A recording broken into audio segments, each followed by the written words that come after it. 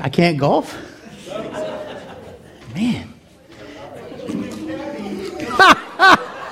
They don't even know me like that, Scott. Man, look at that. So apparently, there were these 3 golfers. And this true story could only happen in Florida. These guys were out golfing one day, 3 buddies. They were doing pretty good. And all of a sudden, this freak act of nature, they all simultaneously get struck by lightning and die. Graveyard dead. Done. Right there, 14th tee. Done. Coincidentally, they were good men. They were Christians. They went to heaven. And so as they checked in at heaven, they asked St. Peter, can we play golf? And he said, not only can you play golf, we got the best golf around. He said, we got good golf up here in heaven. He said, there's only one rule to our golf. Don't hit any ducks. These guys thought, well, that's the strangest rule I've ever heard. So they're golfing for all eternity, and they're having a good time. They are just, it was, golfing and swinging, just on, and finally, one of the 3 hits a duck. Wouldn't you know it? They're all like, ooh, what's going to happen?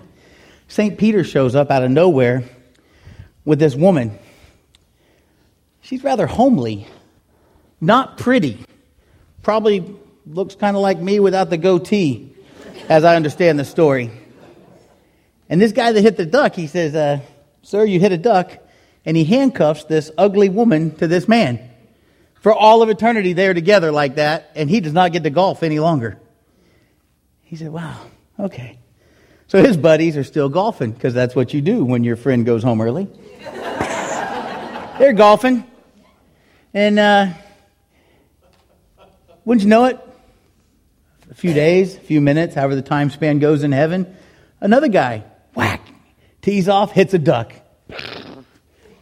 St. Peter shows up with an even uglier woman. Stay with me, ladies. Says, you hit a duck, sir. You know what happens. Handcuffs this lady, takes the golf bag. There he goes, bound for eternity. This third guy, he's sad, but he's still golfing. He's just having a time of it, just not missing. Everywhere he goes, waving to people, golfing like crazy. One day, St. Peter shows up. He's getting ready to tee off. The most beautiful woman this man has ever seen. And he handcuffs her to him. And he says out loud, can this get any better? Yeah, I lost my buddies, but I'm playing the perfect game, and now there's this perfect woman. I don't know what I did to deserve this. And the lady says, I hit a duck.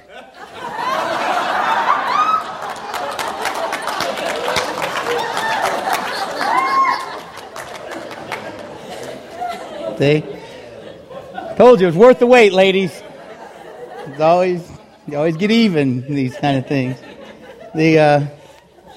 The problem is, it's funny. It's a good little story. It's a good joke. You can tell your friends.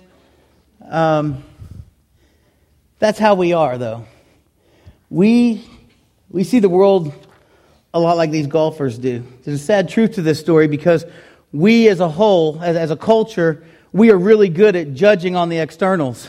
We do it with pretty much everything. We judge how people look. We are good at judging everything by its cover, not just a book. You're at a movie preview or you're with your friends and you see someone, or on a menu at any given restaurant on any given day, we can hear people say, oh, that looks good.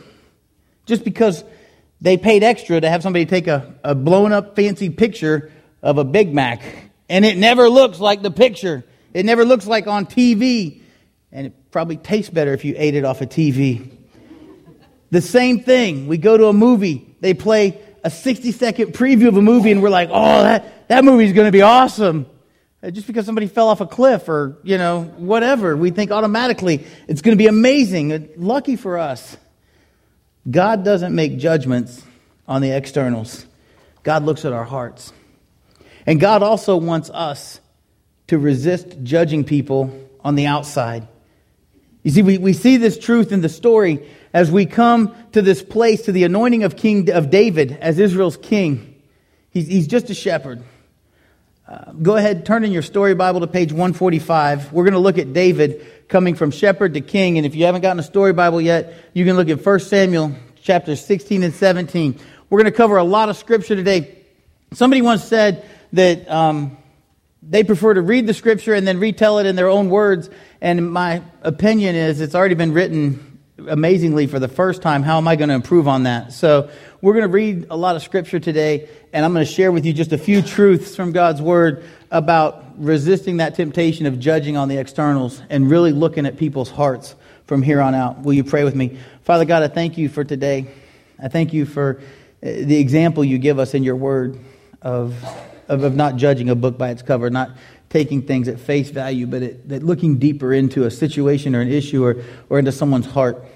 I pray, Lord, that as we look at just a small snapshot of David's life today, that we will glean some wisdom from your word, that we will somehow be able to apply it to our lives to just be a better reflection of you.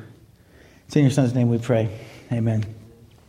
Like I said, we're at page 145 in your story Bible, and it should start out and say from shepherd to king. And this is how it starts off. The Lord said to Samuel, let me back up just a second. Last week I talked to you how King Saul, had done some less than average things. He got to thinking more highly of himself than he ought to. And this is my summary of it. And hopefully you read about this past week. And God's favor fell away from King Saul.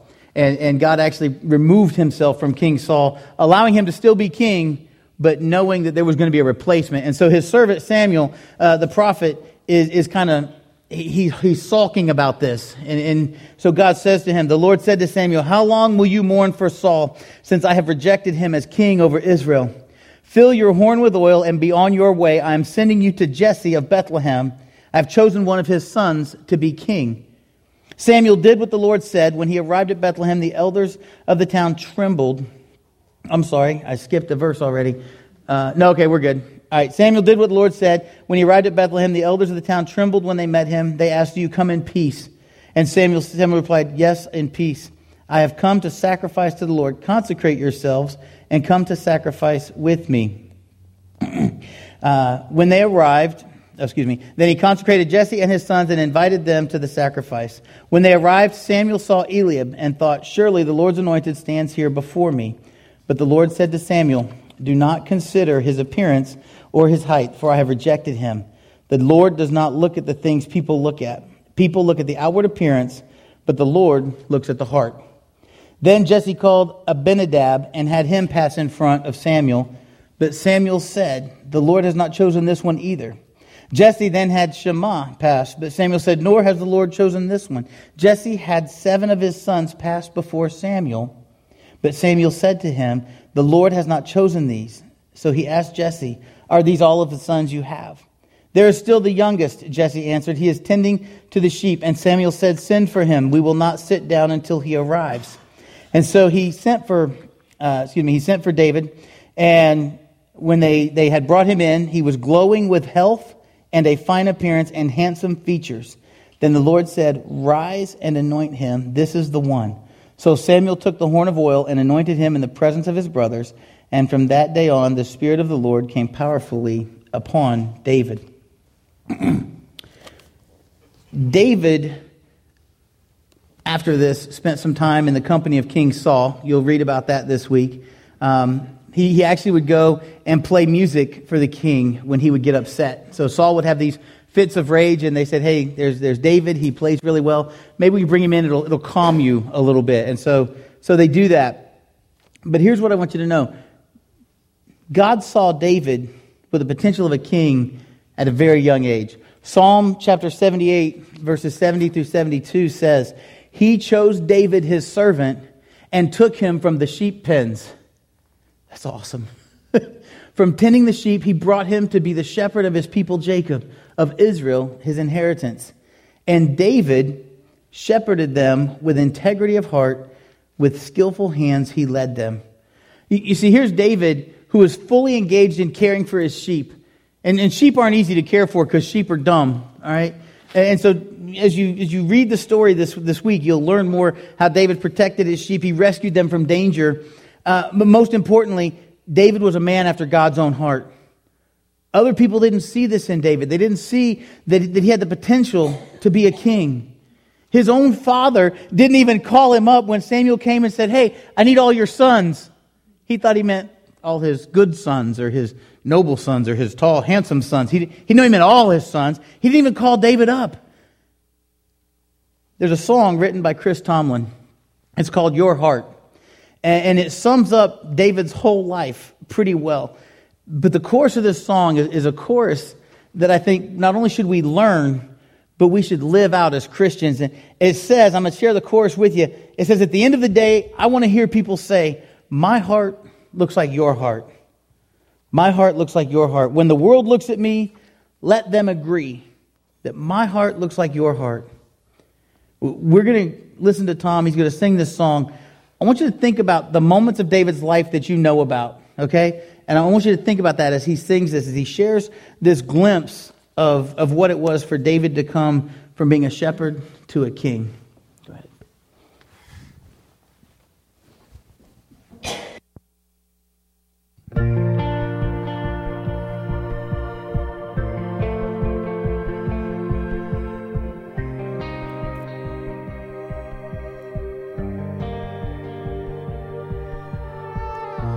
It never was about the oil dripping from my head. I never did dream beyond the pastures I did tend. It never was about the praise, not about the street parade. Didn't really need a crowd when Goliath fell down. I never meant to woo a king with simple shepherd songs. Hide away inside a cave, safe from danger's arms. I never meant to wear a crown or try to tear armies down. I never was about me and who I hoped to be. At the end of the day, I want to hear people say that my heart looks like your heart. My heart looks like your heart when the world looks at me. Let them agree that my heart looks like your heart. My heart looks like your heart. Oh.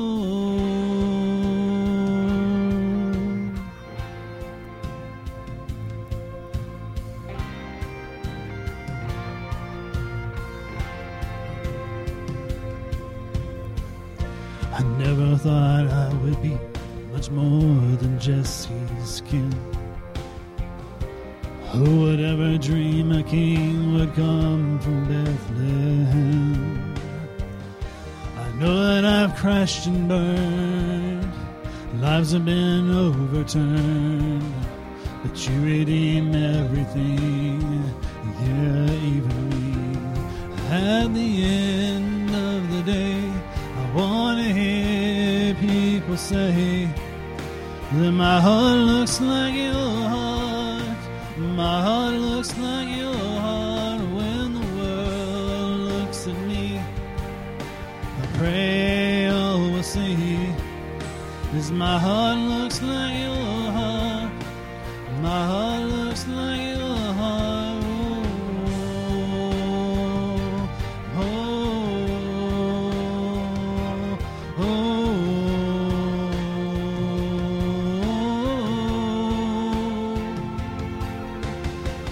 5 little stones or a royal road, shepherd or king, doesn't mean a thing, 'cause at the end of the day, at the end of the day,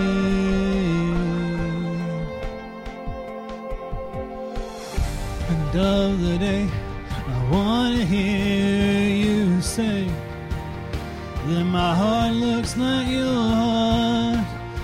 My heart looks like your heart, unashamed I will dance in your name, lift my hands till my heart looks like your heart.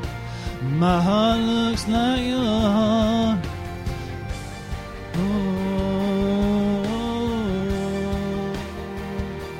Till this heart looks like your heart.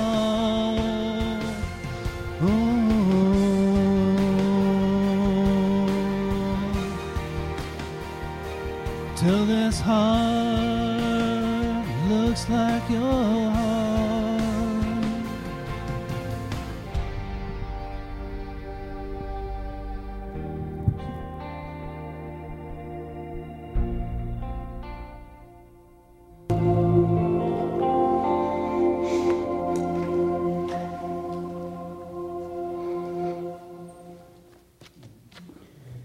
Pretty simple. I'm going to take a minute and give a selfish plug. The song that he sang and all of our worship songs are on a Spotify channel. If you haven't downloaded that app yet, I want to encourage you to do that, because every Sunday somebody's always like, hey, that one song was really good. How do I hear it? You can go to Spotify, download the Huntsville Christian Church app, and you can hear the songs that we sing here on Sundays all week long. You don't have to wait till Sunday to hear them. So I want to encourage you to do that. Here's the thing. We've seen just a glimpse in Scripture of how God looks at the heart and not at the outward appearance of people. And this is interesting to me, because when Saul was made to be Israel's first king, the Bible tells us he was a head taller than anyone else. That he was this big, strapping man. And here we are, you're on page 146 in your story Bibles now, or 1 Samuel chapter 17, and we go from head taller, big, strapping, to scrawny, shepherd-looking guy, I don't know. It's interesting. We find also in chapter 17, where we're headed with this, is here's Saul, King Saul. God has left him, if you will, and he is in this gridlock battle with the Philistines. Here's I'm a head taller, strapping, handsome Saul, and he's basically afraid to do anything. The Philistines have gathered their forces for war. They've assembled at a place called Soka in Judah. They've pitched camp, and they're in between Soka and Azekah. And listen to what the Bible says. Saul and the Israelites assembled and camped in the valley of Elah and drew up their battle line to meet the Philistines. The Philistines occupied one hill. The Israelites occupied another, with the valley between them. A champion named Goliath, who was from Gath, came out of the Philistine camp. His height was 6 cubits and a span. He had a bronze helmet on his head and wore a coat of scale armor of bronze weighing 5,000 shekels. On his legs he wore bronze greaves, and a bronze javelin was slung on his back. His spear shaft was like a weaver's rod, and its iron point weighed 600 shekels. His shield bearer went ahead of him. Now, in case you're wondering about all those sizes and dimensions, Goliath was big. All right? He was at least a head taller than Saul. Maybe a few. Goliath was big. His armor was big. His weapons were big. He was a large man. Goliath stood and shouted to the ranks of Israel, "Why do you come out and line up for battle? Am I not a Philistine? And are you not the servants of Saul? Choose a man and have him come down to me. If he is able to fight and kill me, we will become your subjects. But if I overcome him and kill him, you will become our subjects and serve us." The Philistine said, "This day I defy the armies of Israel. Give me a man and let us fight each other." On hearing the Philistines' words, Saul and all the Israelites were dismayed and terrified.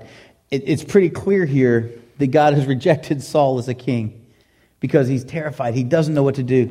Verse 12, now David was the son of an Ephrathite named Jesse, who was from Bethlehem in Judah. Jesse had 8 sons, and in Saul's time he was very old. Jesse's 3 oldest sons had followed Saul to war. The firstborn was Eliab, the second Abinadab, and the third Shammah. As you recall, they were overlooked for being the king.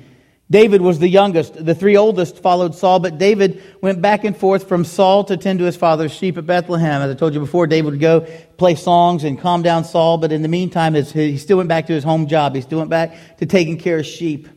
For 40 days, the Philistine came forward every morning and evening, and he took his stand. Now Jesse said to his son David, "Take this ephah of roasted grain, these 10 loaves of bread for your brothers, and hurry to their camp. Take along these 10 cheeses to the commander of their unit. See how your brothers are, and bring back some assurance from them." There was Saul and the men of Israel in the valley of Elah fighting against the Philistines. Early in the morning, David left the flock in the care of a shepherd, loaded up, and set out as Jesse had directed. He reached the camp as the army was going out to its battle positions, shouting the war cry. Israel and the Philistines were drawing up their lines, facing each other. David left his things with the keeper of supplies, ran to the battle lines, and asked his brothers how they were. And as he was talking with them, Goliath, the Philistine champion from Gath, stepped out from his lines and shouted his usual defiance, and David heard it. Whenever the Israelites saw this man, they all fled from him in great fear. Now the Israelites had been saying, "Do you see how this man keeps coming out? He comes out to defy Israel. The king will give great wealth to the man who kills him. He will also give him his daughter in marriage and will exempt his family from taxes in Israel." David asked the men standing near him, "What will be done for the man who kills this Philistine and removes this disgrace from Israel? Who is this uncircumcised Philistine that he should defy the armies of the living God?" This is a shepherd boy talking about a seasoned warrior. Okay? This is not commander to commander. This is little David saying, who is this guy that he can defy the armies of God? They repeated to him what had been saying and told him, "This is what we done for the man who kills him." And when Eliab, David's oldest brother, heard him speaking with the men, he burned with anger and asked, "Why have you come down here? And with whom did you leave those few sheep in the wilderness?" He wants to make sure that David knows his place.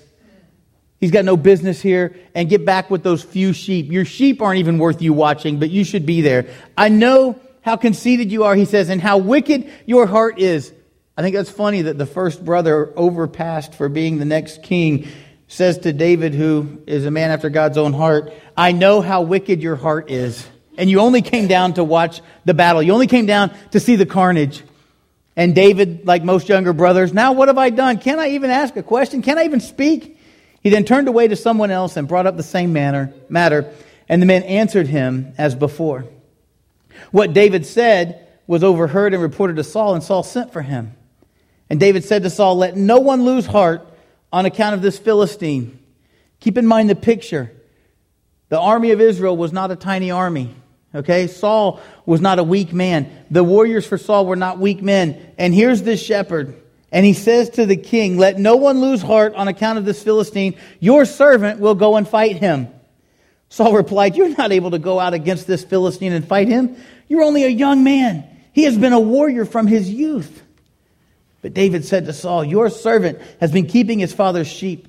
And when a lion or a bear came and carried off a sheep from the flock, I went after it, struck it, and rescued the sheep from its mouth. And when it turned on me, I seized it by its hair, struck it, and killed it.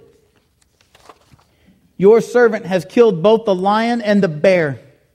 This uncircumcised Philistine," I love this analogy too from David, "this uncircumcised Philistine will be like one of them, because he has defied the armies of the living God."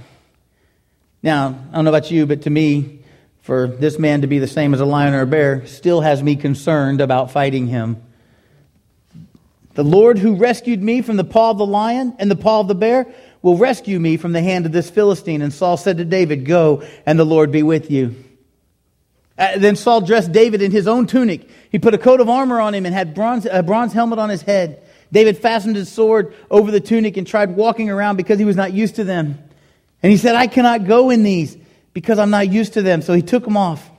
Verse 40 says that he took his staff in his hand, chose 5 smooth stones from the stream, put them in the pouch of his shepherd's bag, and with his sling in his hand, he approached the Philistine. Meanwhile, the Philistine, with his shield bearer in front of him, kept coming closer to David. He looked David over and saw that he was little more than a boy, glowing with health and handsome,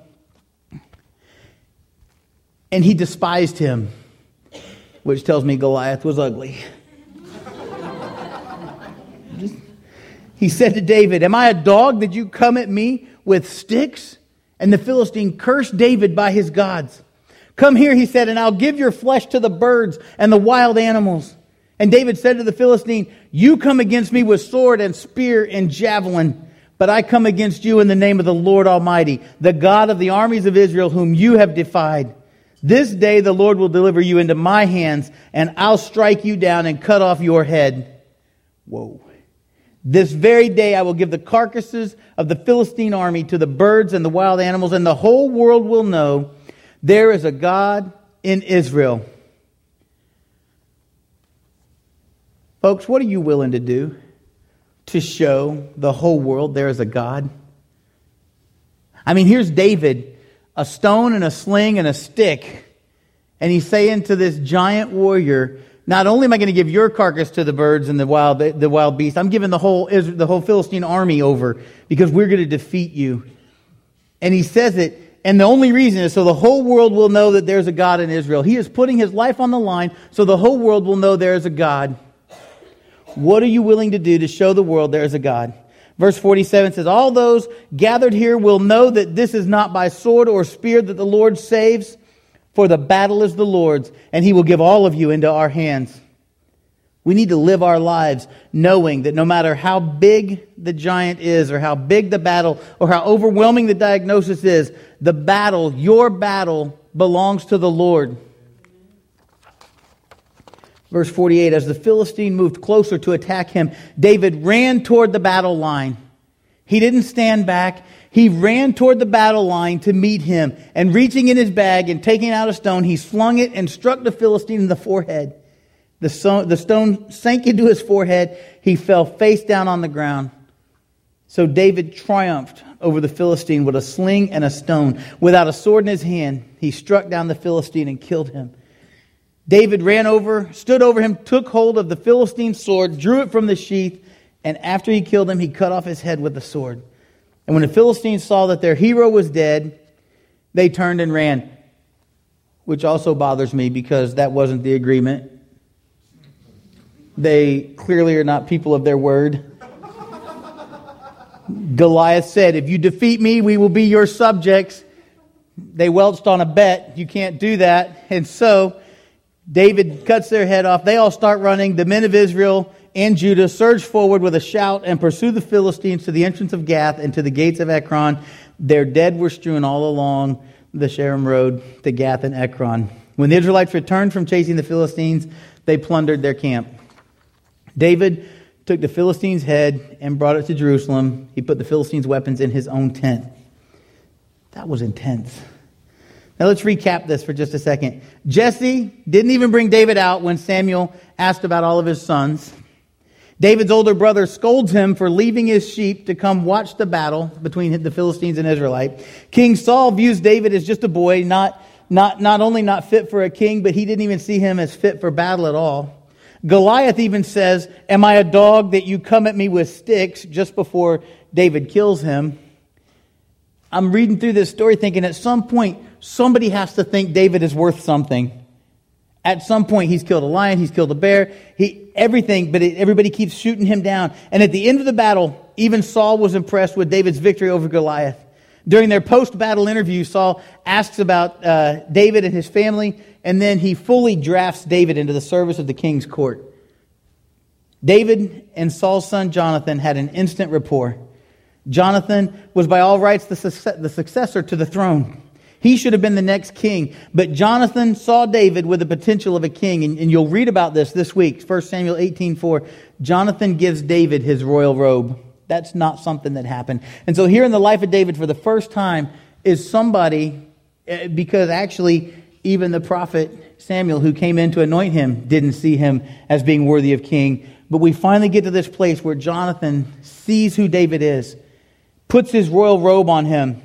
And these two form a friendship of love and loyalty as strong as any brothers. But here's the thing. David's popularity didn't play out well in the final days of Saul's reign. As Saul got older, he got crankier. And I like to look at it in this way, that David goes into boot camp, if you will, to be trained as a king. Saul is so hostile and so angry towards David. And God uses this as a tool to train David in godly, kingly character, how not to be a king, how not to treat people. David lives his life as a fugitive, depending solely on God for guidance and help for 14 years. That's impressive because so often in our own lives, we go through a week of a rough time and we think, God, have you abandoned me? Here's David, 14 years living in caves, running for his life, hiding. Even when he had opportunity to kill Saul, lets him live. And we go through a week and think we're all alone. But God uses this time. And finally, David is ready to represent God and God's character. And he is inaugurated as king over Israel. And David as king also points to the one who will come as the Messiah. I'm going to start laying in some things for you. You see, David and Jesus are the same tribe and the same city. They're the same tribe, the same city. David was anointed with oil. Jesus was anointed with the Holy Spirit.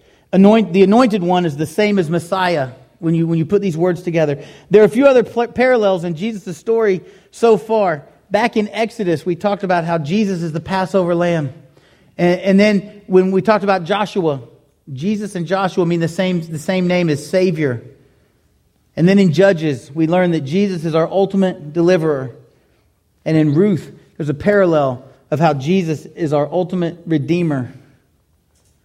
Because we know all of these things to be true about Jesus, we should be convicted to respond in a way that will honor Him.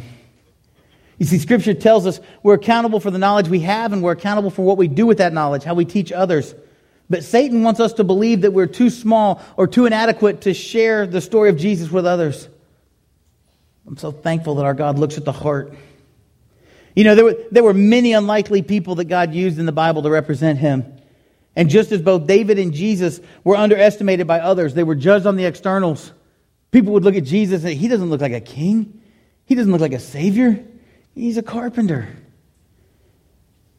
David, he doesn't look like a king. He doesn't look like a warrior. He's a shepherd. You know, we can expect to be underestimated too, folks. And the truth is, far too often we underestimate ourselves. We need to be reminded here that we're not created with a spirit of timidity and fear, but that we are created in the image of God.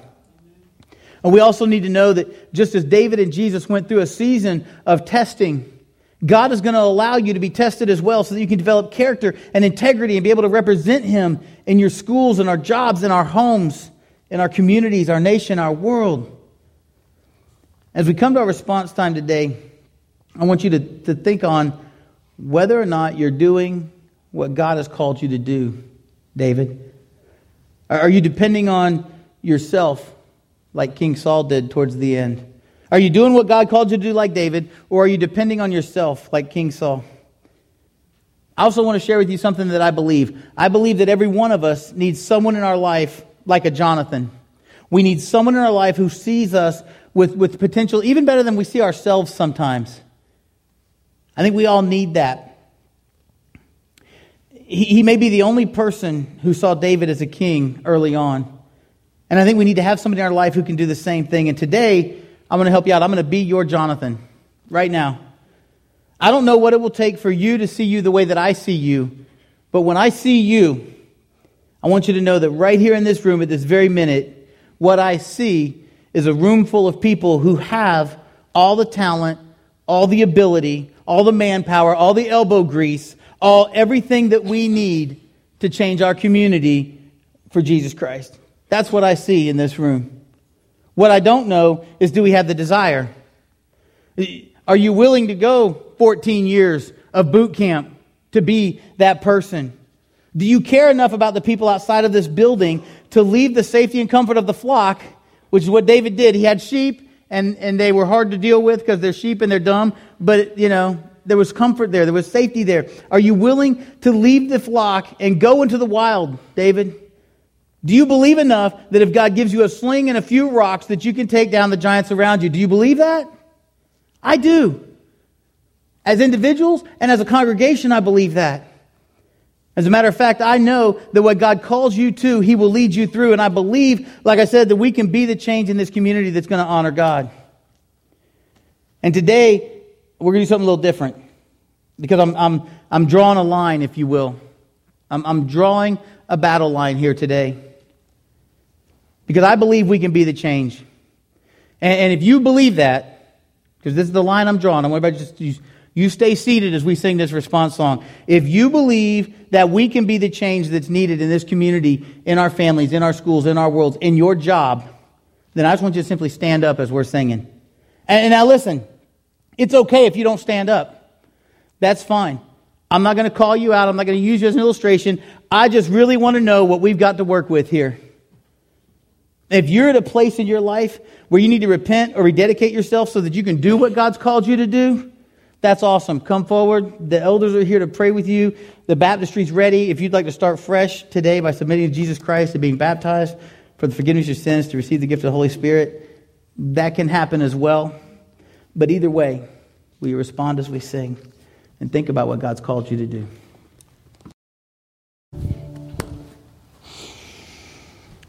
That's awesome. It's great to be with you guys today and worship. And I'll tell you, I'm glad you're all standing because you never know how that's going to go. And but I'm excited because it tells me that you see what I see in you, that we do have the ability and we also have the desire, and that's what it takes to impact people for Jesus Christ. It's time for us to be the people after God's own heart. It's time for us to put down the stuff that weighs us down. The armor for Saul was good, but for David, it just weighed him down. It made it so he couldn't do what he needed to do for God. And we need to find out what that is in our lives, what's weighing us down. We need to leave it behind. It's time also for us to prepare ourselves to begin leaving the comfort and safety of the flock. I'm not saying leave the church. Don't now hear me right. All right, not kicking anybody out. All right. When we leave here, this is great because there's love and there's encouragement and there's these things we need. But when we leave here, it's time to leave this comfort and go out and be a true reflection of Jesus Christ. It's time for us to be the difference. There are too many hurting people that don't know what we know. It's time for us to desire to be people after God's own heart. And just like the song says, I love the part where it said, 5 little stones or a royal robe, shepherd or a king, doesn't mean a thing. Because at the end of the day, I want to hear people say that my heart looks like your heart. I don't care what your job is. I don't care if you run the company or you're working in the mailroom. It doesn't matter. Does your heart look like God's heart? Unashamed, I will dance in your name. Lift my hands till my heart looks like your heart. Till my heart looks like your heart. Amen. As you go this week, the best way to get your heart to look like God's heart is to read His story. Meditate on what you read. Ask Him to show you where you need to change, where you need to make improvements, what you need to set down. And start making those changes today. We have the ability. We have the desire. And I pray this week that will just continue to grow in you. And remember, don't just read God's story, but live it. Have a great week.